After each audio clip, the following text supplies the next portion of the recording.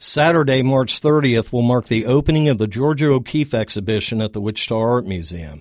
To honor the occasion, I will read a few passages from her letters to her husband, photographer Alfred Stieglitz, taken from the book My Faraway One, Selected Letters of Georgia O'Keeffe and Alfred Stieglitz, edited by Sarah Greenough. November 4th, 1916. Tonight, I'd like to paint the world with a broom, and I think I'd like great buckets of color like Hartley's to start at it with. Lots of red, vermilion, and I don't want to be careful of the floor. I just want to splash. August 3rd, 1930. And sometimes a huge fat mountain with much dark green on it grows right up out of the barren pinkness. And always here and there soft hills like I tried to paint, only sometimes long stretches of them outline pale against the burning blue sky. Trees of bright yellow-green here and there along the river, but the principal feeling of it all is the grand dry barrenness, and those blue mountains all around.